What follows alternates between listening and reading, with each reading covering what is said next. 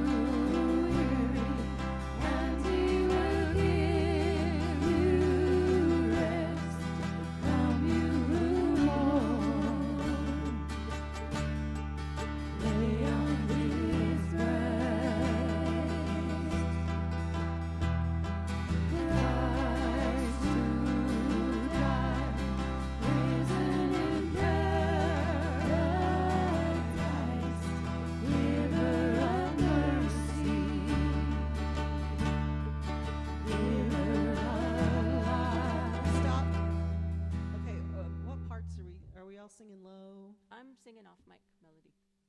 Singing melody off mic. I'm singing low. You're singing low. I can both sing low. Can you sing high though? Just because. Let's give it a shot. Let's give it a shot. Let's try high. That's a girl. Let's get high together, okay?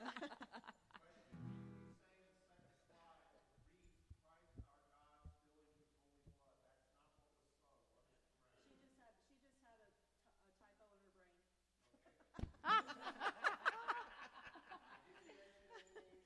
She self-corrected. I know. It's all good. It's all good. So, and either way, it's good because you know what? Either phrase is correct. Either phrase is correct. So can we start on verse 2 then? Yeah, let's start. Let's start at the beginning. We have time. Okay. Let's start at the beginning. Tell me if you can hear the drum and stuff.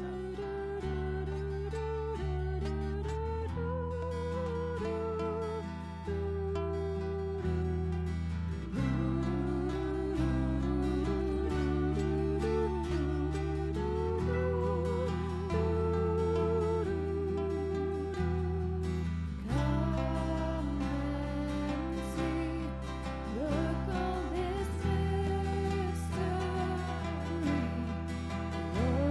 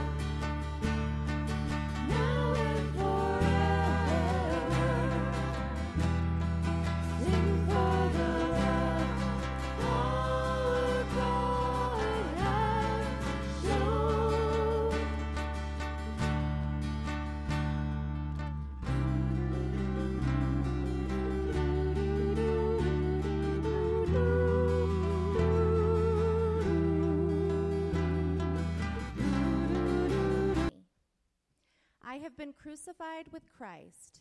It is no longer I who live, but Christ who lives in me. And the life I now live in the flesh, I live by faith in the Son of God, who loved me and gave himself for me. The word of God for the people of God. Thanks be to God. Read New City Catechism question 30 with me. What is faith in Jesus Christ? Faith in Jesus Christ is acknowledging the truth of everything that God has revealed in his word, trusting in him, and also receiving and resting on him alone for salvation, as he is offered to us in the gospel. You may be seated. Thank you.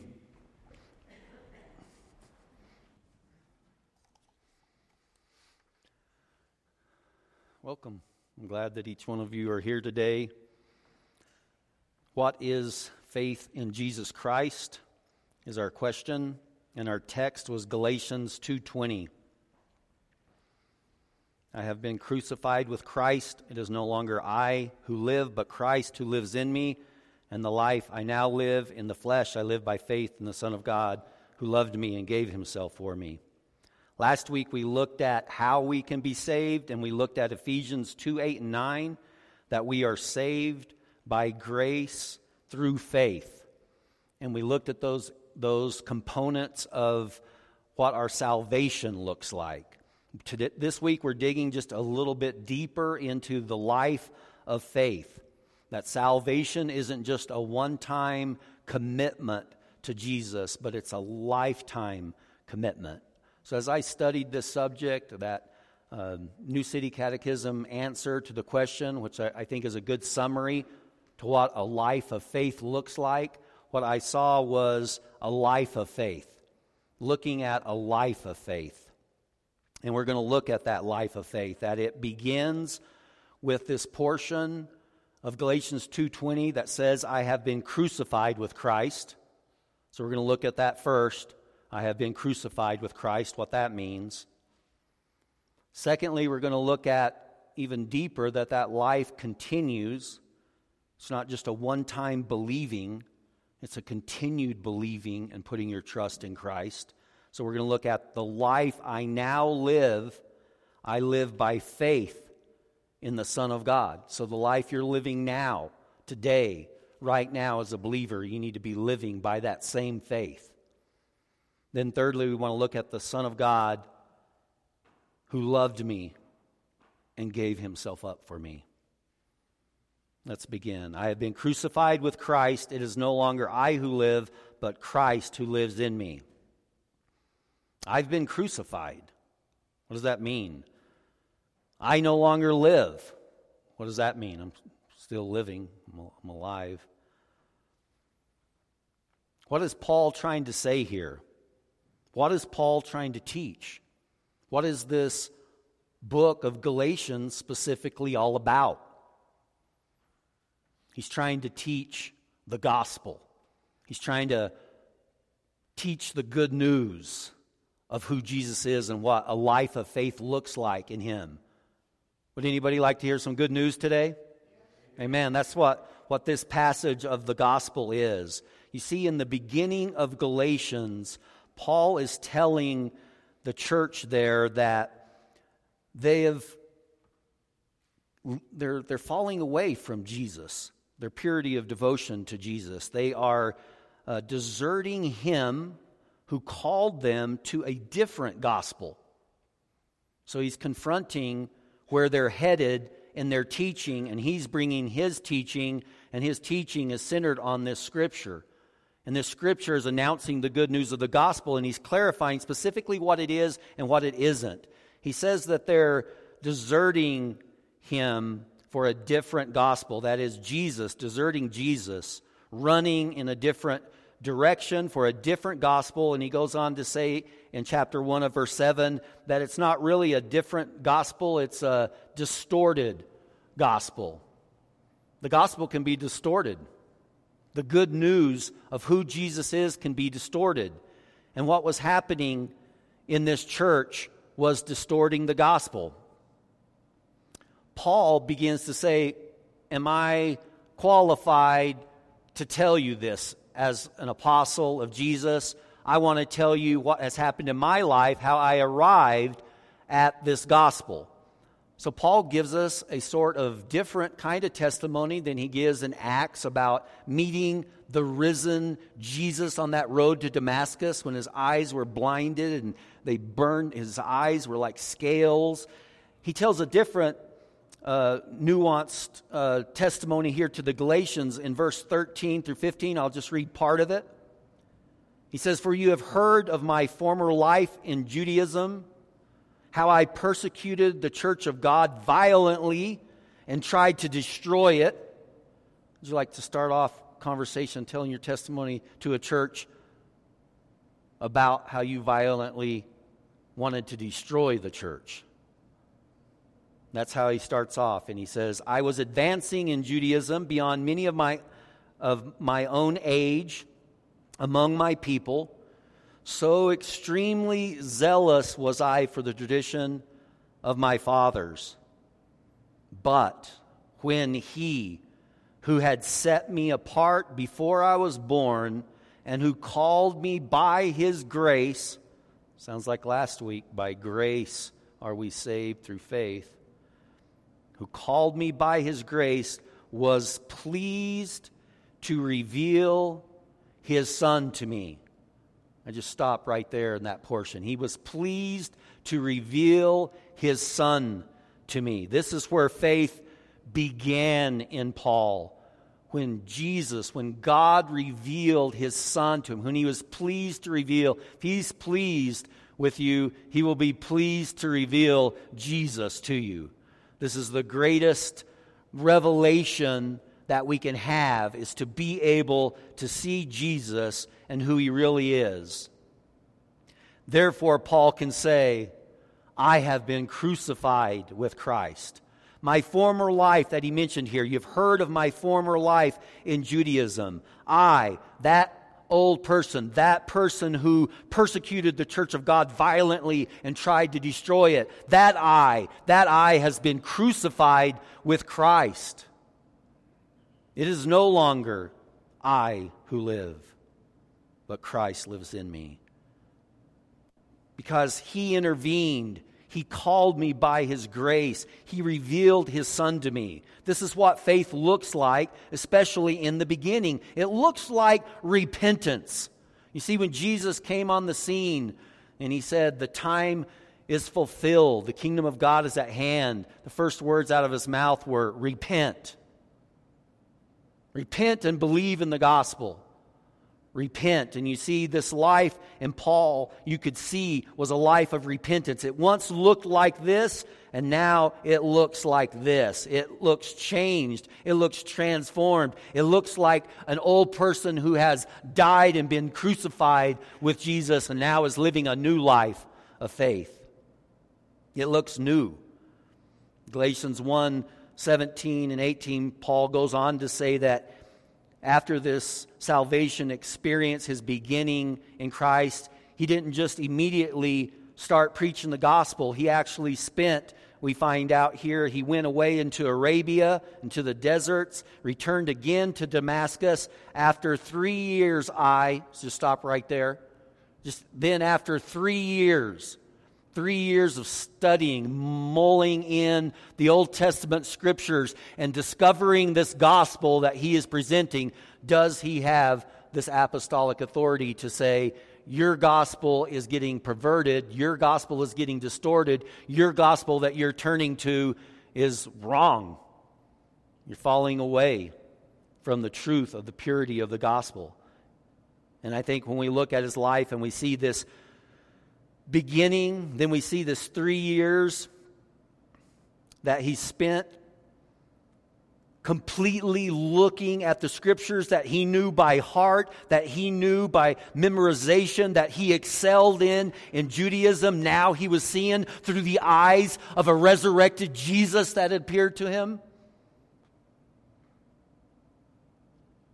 This changed his whole life. He prepared Every question that he had from that point of view, from his Jewish upbringing that he had wrong, he was ready to now defend this Jesus resurrected in the new life of the gospel, his death and resurrection. He could say, I have been crucified with Christ. It is no longer I who live, but Christ who lives in me.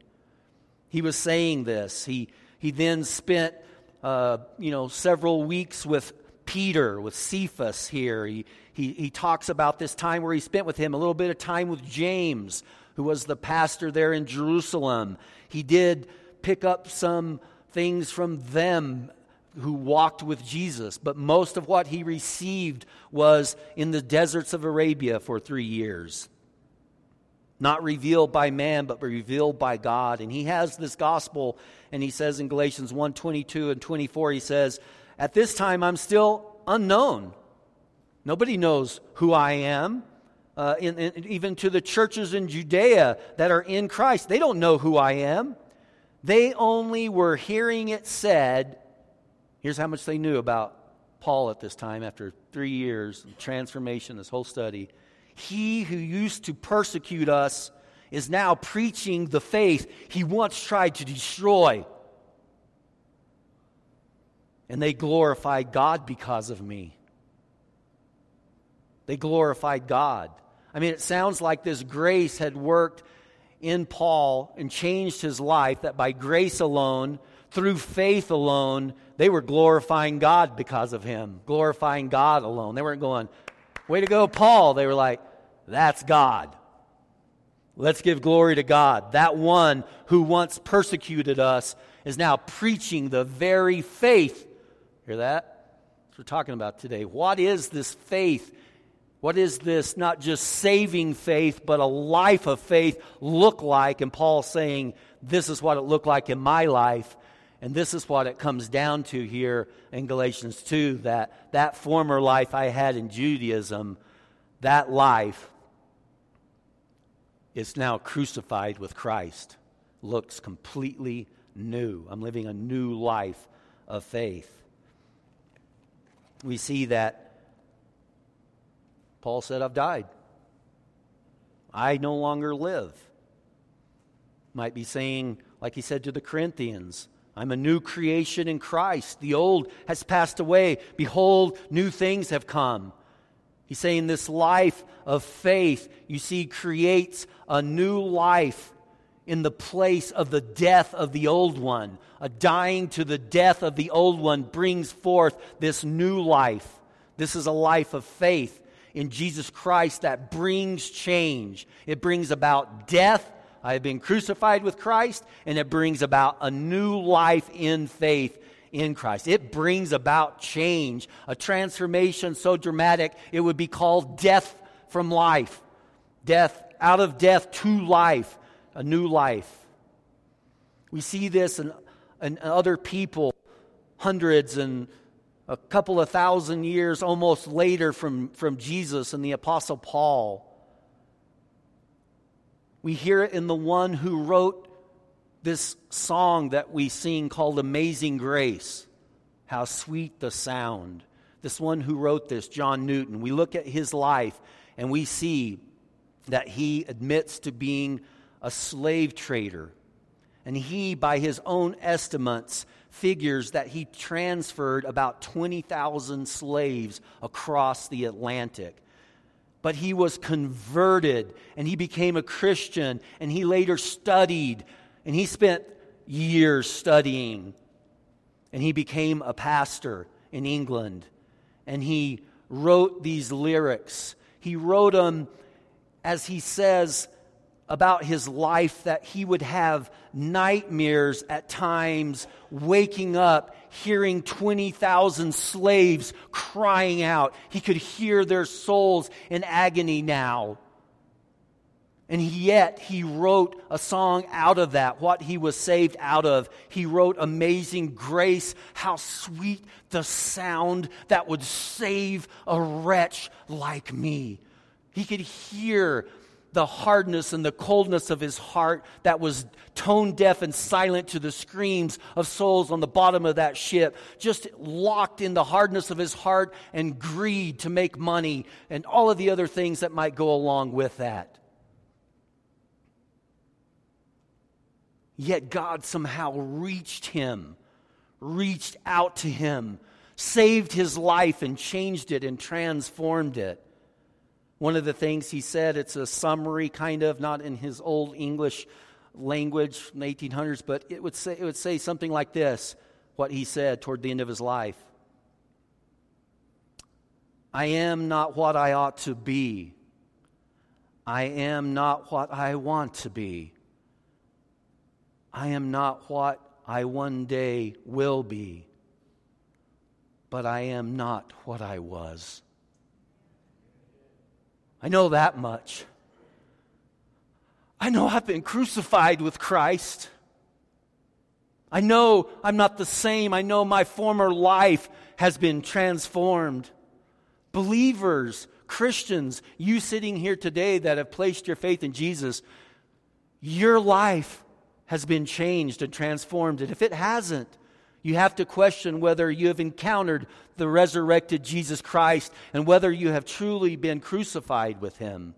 Whether you have begun in faith, because this faith begun delivers you from your old life. Genuine Christians can look back on their lives and say similar things. I know I'm not what I was. If you look back on your life and there's no change, no seeming visible change, maybe the God that you once had of money is still your God. The God you once had of sex, power, pleasure, greed is still your God. Manipulation or control. Then you have to question whether you've encountered Jesus, whether you have ever placed your faith in Jesus, whether you have ever and can say, I have been crucified with Christ. It is no longer I who live, if you are still living and your gods are still reigning supreme in your life. The gospel comes in and it changes a life forever. This is the good news of the gospel. It changes life. It has power to save. It has power to heal. It has power to deliver. This is what salvation is. It delivers you out of your old life into a new life. It heals you from all of the sicknesses and diseases of sin, and it delivers you out into a life healed and made whole. We sang about that. I have been crucified with Christ. It is no longer I who live, but Christ lives in me. It becomes a song. It becomes a song in your heart. Amazing grace that would save a wretch like me. Teresa and I got to go see a singer that we like. When we got to go to Nashville, her name was Liz Weiss. It was in a real intimate setting with maybe 100 people. It was real neat. She got up and she sang this song that we were familiar with. It's called Empty Me Out. And I think it goes along with this, I have been crucified with Christ. Empty me out. Fill me with you. I lay down my life here at your feet. You give me life so completely. And then she goes into the chorus, now I have died with you. I was buried with you the moment I believed. And I rose with you, ascended with you into the heavenlies. Lord, it's not me, it's you inside of me. And Jesus, you're all these eyes can see. Empty me out, empty me out, empty me out so completely.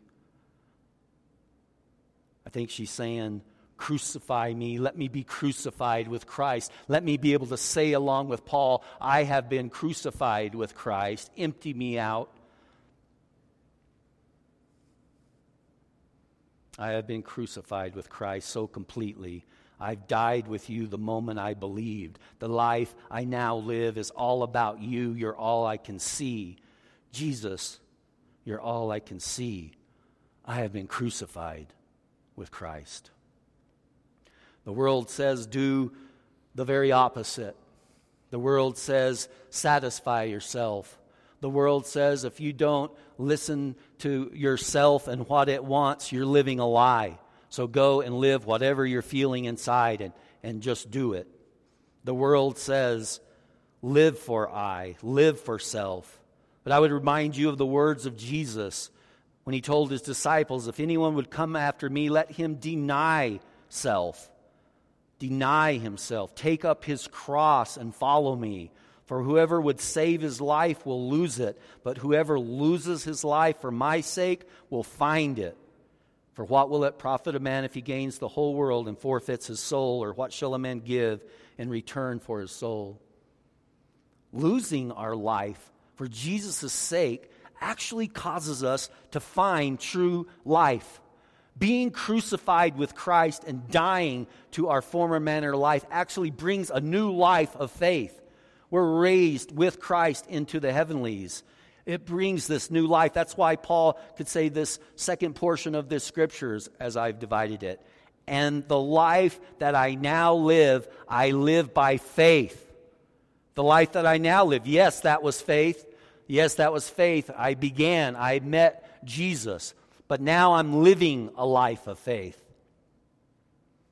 In our commentary this week, Jonathan Edwards said, faith is the soul's entirely embracing the revelation of Jesus Christ as our Savior. It's like the soul entirely embracing. And just reading, you hear this in Paul's language, that he's just wholeheartedly embracing all that Jesus is. He's not picking little parts and saying, well, I like this, I don't like that, cut that out, I like this, or don't like that. He's just all out embracing who Jesus is. Jonathan Edwards goes on to say, it is the whole soul according and assenting to the truth and embracing it.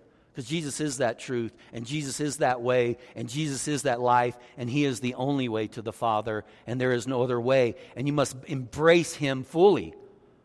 This is the life that I'm trying to touch on a little bit today. A life that fully walks in faith and embraces wholeheartedly and completely all that the Bible reveals about who Jesus is. That's what our catechism answer gave. It's fully embracing all that Jesus is. So the Apostle Paul says he was pleased to reveal his Son to me. When that revelation of who Jesus was to Paul, he embraced Jesus with the whole of his being.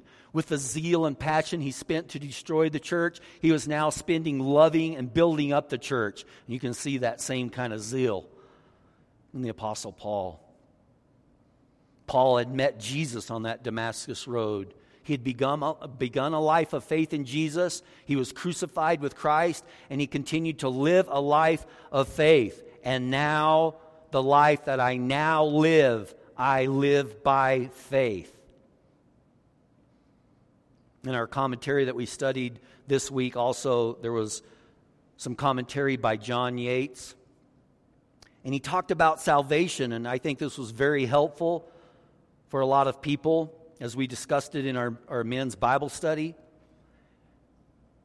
He said salvation can come instantaneously as it did for Zacchaeus when Jesus entered his house.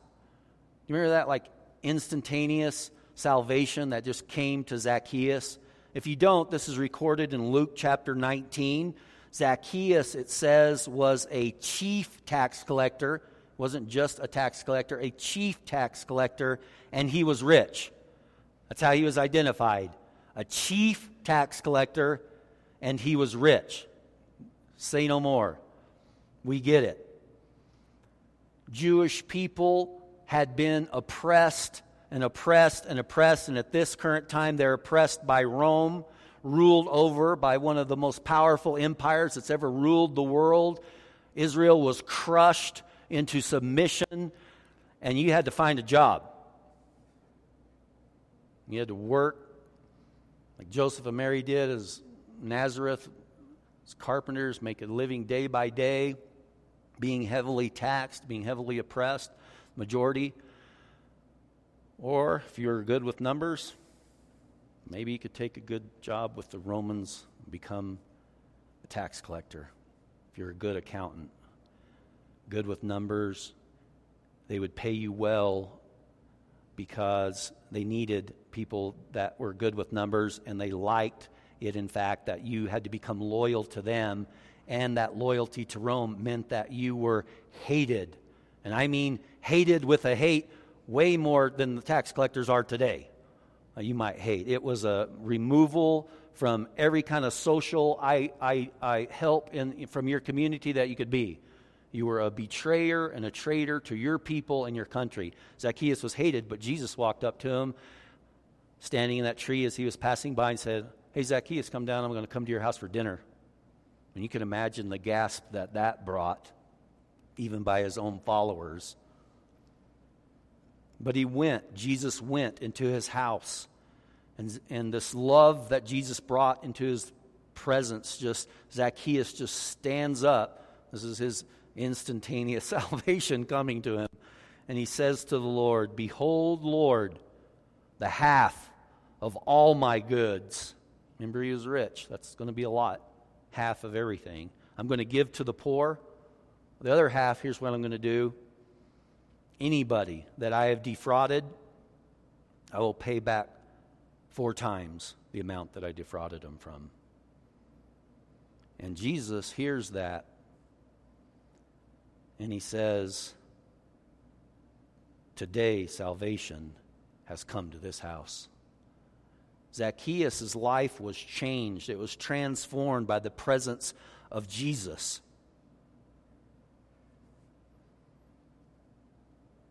It can be a moment like that, John Yates goes on to say, where you realize the truth and you place your faith in the Lord Jesus Christ. But it's also something that I'm focusing on today that is, this quote answers very well. It says, but it's something that is lived out over the course of a lifetime.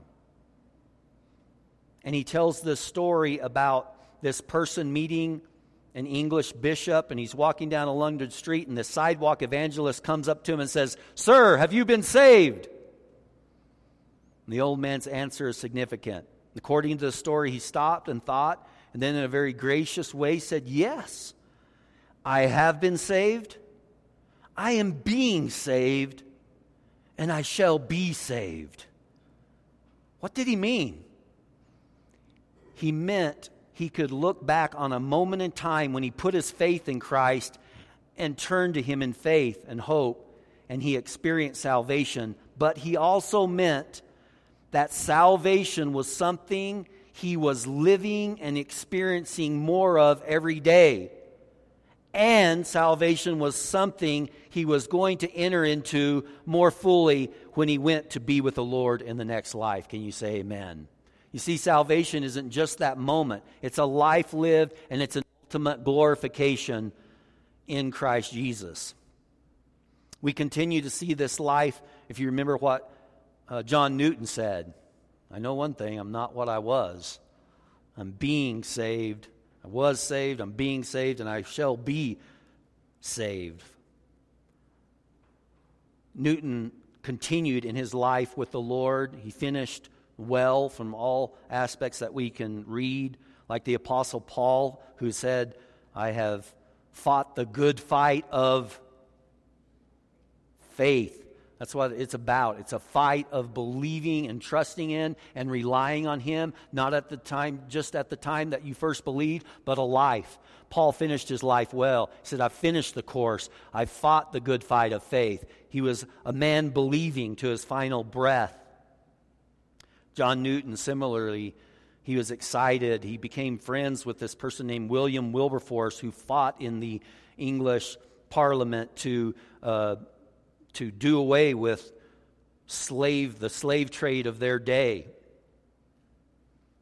And he writes, and he says, John Newton to Wilberforce, he said, "Though I can scarcely see the paper before me, I must attempt to express my thankfulness to the Lord and to offer my congratulations to you for the success which He has so far been pleased to give your unwearied endeavors for the abolition of the slave trade."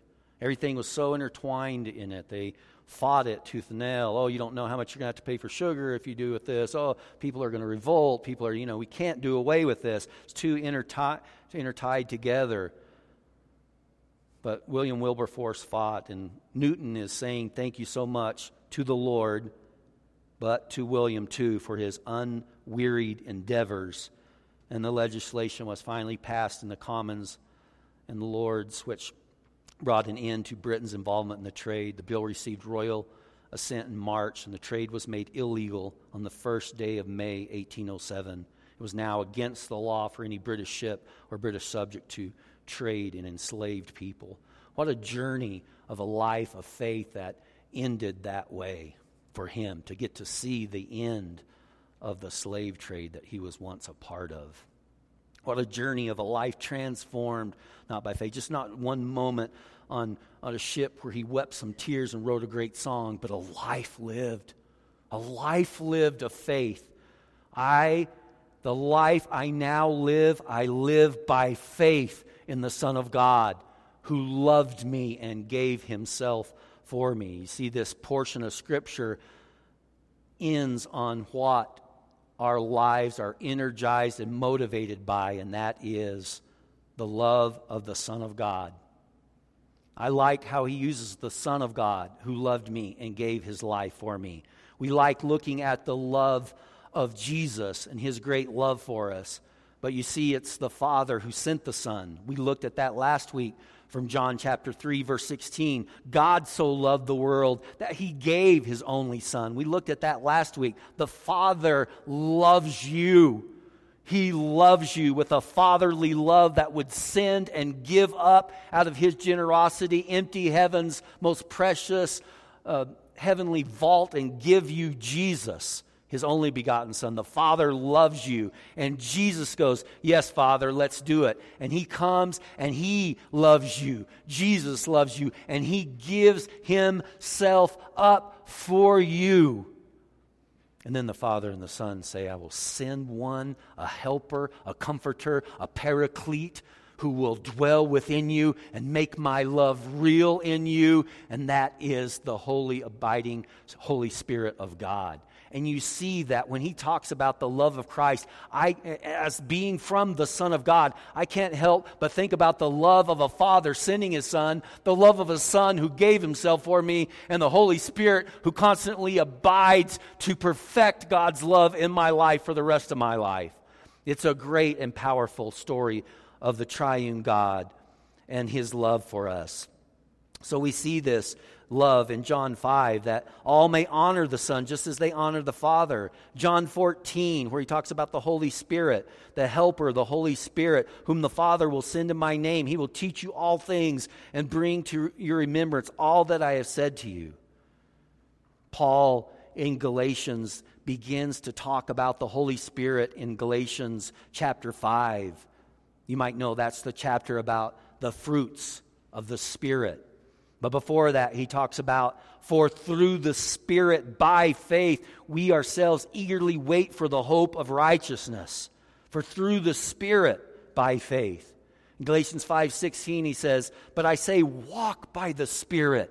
Walk in this. This faith is walking in a life of the Spirit.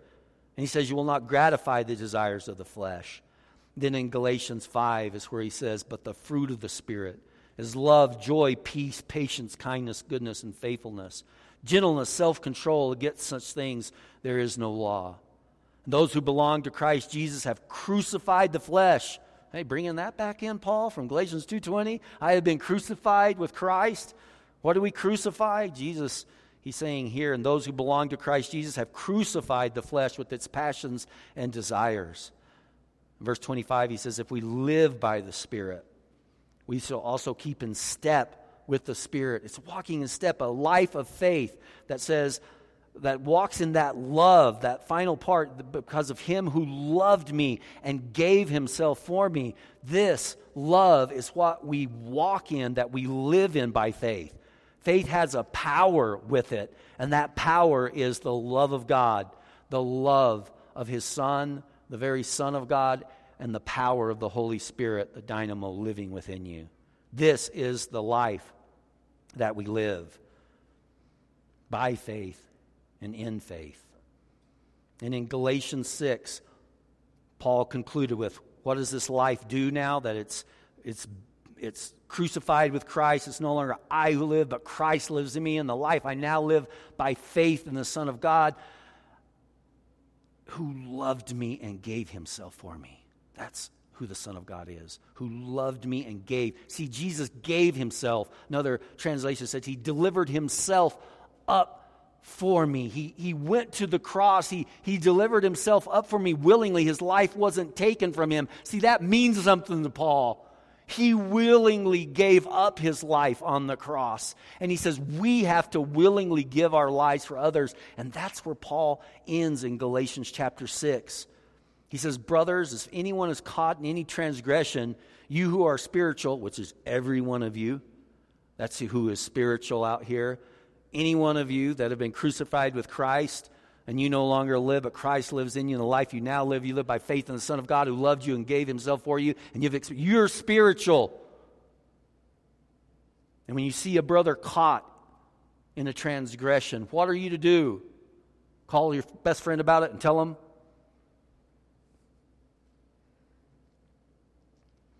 Or the many other things that we might do.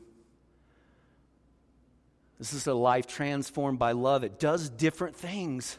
Because that love has changed your life. And that love didn't do that to you. That love came to you in the midst of your tax collectedness and richness, and in your slave trading wretchedness, and came in, and Jesus' presence transformed you. So he says, you who are spiritual, you should restore him in a spirit of gentleness. You should go to them. You should keep watch on yourself too, because you could be in exactly the same place as them if it were not for my grace. That's me saying that. It actually says that, I believe. Spirit, keep watch on yourself lest you do be tempted. And then in verse 2 he says, bear one another burdens and so fulfill the law of Christ. Galatians, if you want to fulfill a law, which they were falling back into, that was the distorted gospel, falling out of grace back into works. If you want to fulfill the law, here's the law of Christ. Bear one another's burdens. Love like you have been loved. Can you say amen? Amen. We're going to take communion together and remember the gift that God gave in his Son Jesus Christ, and that Jesus came. It's part of our response to hearing the good news. We say yes to the body of Christ. We say yes to the blood of Christ. We say, as we read in our liturgy and service this morning, that from John 6, that Jesus said those hard words, you must drink my blood and eat of my flesh to be my disciple. You must partake of me. You must consume me. You must embrace me with your all and take me inside of you. You must be. And hear the word of the Lord from Galatians 2:20. I have been crucified with Christ. It is no longer I who live, but Christ lives in me. And the life I now live in the flesh, I live by faith in the Son of God who loved me and gave himself for me. And the night that Jesus was betrayed, he took bread and he gave thanks to the Father for it. And he said, this is my body. Take and eat. Let us partake together.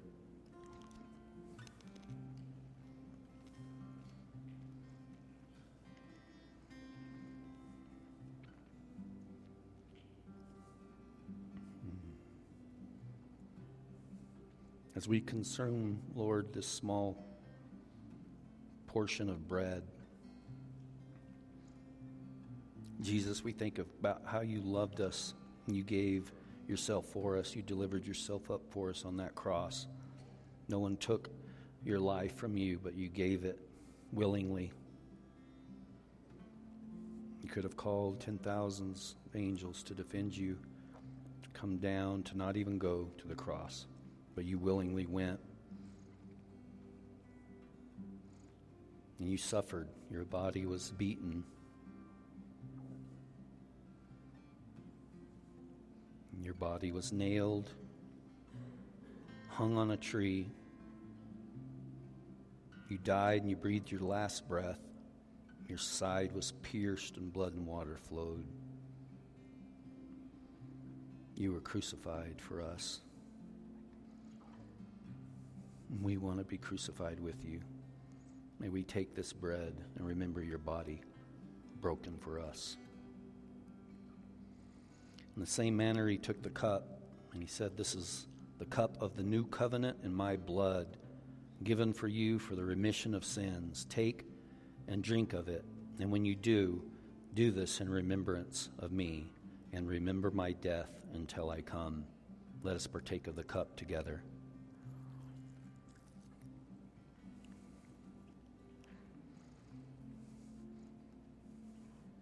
Only the precious blood of your Son, Father, Jesus, only your blood spilt for us can cleanse us from sin, deliver us from this present evil age, as you said in Galatians 1:4. Deliver us from our sin. We thank you, Lord, for your saving grace. We thank you for faith in Jesus. And we pray that you help each one of us live out that faith to our last and dying breath. May it grow in each one of us present here. And anyone here that has the realization that they are not a person of faith in Jesus Christ, hasn't had this experience, Father, we pray you would reach into their heart, take out their heart of stone, let them have a heart that beats from you of faith in Jesus Christ. And now, Lord, help us to worship you with all of our hearts, to worship you in spirit, worship you like saved saints. We ask in Jesus' name, amen. Come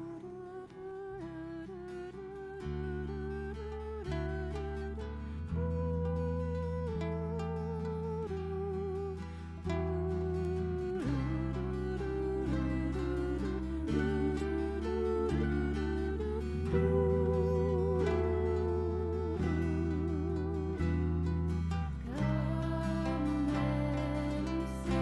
see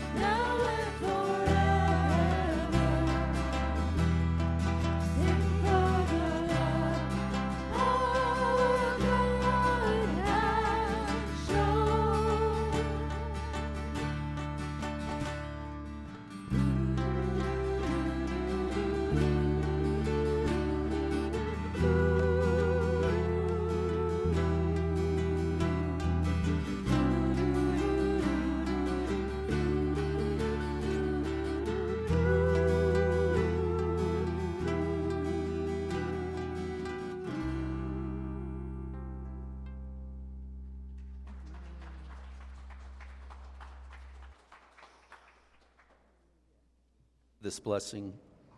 Lord, bless your people with the great love that you have poured out for them, and send them out to love others even as you have loved them.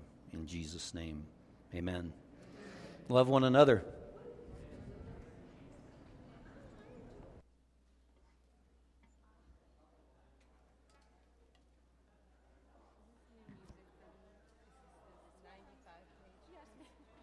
Like the 95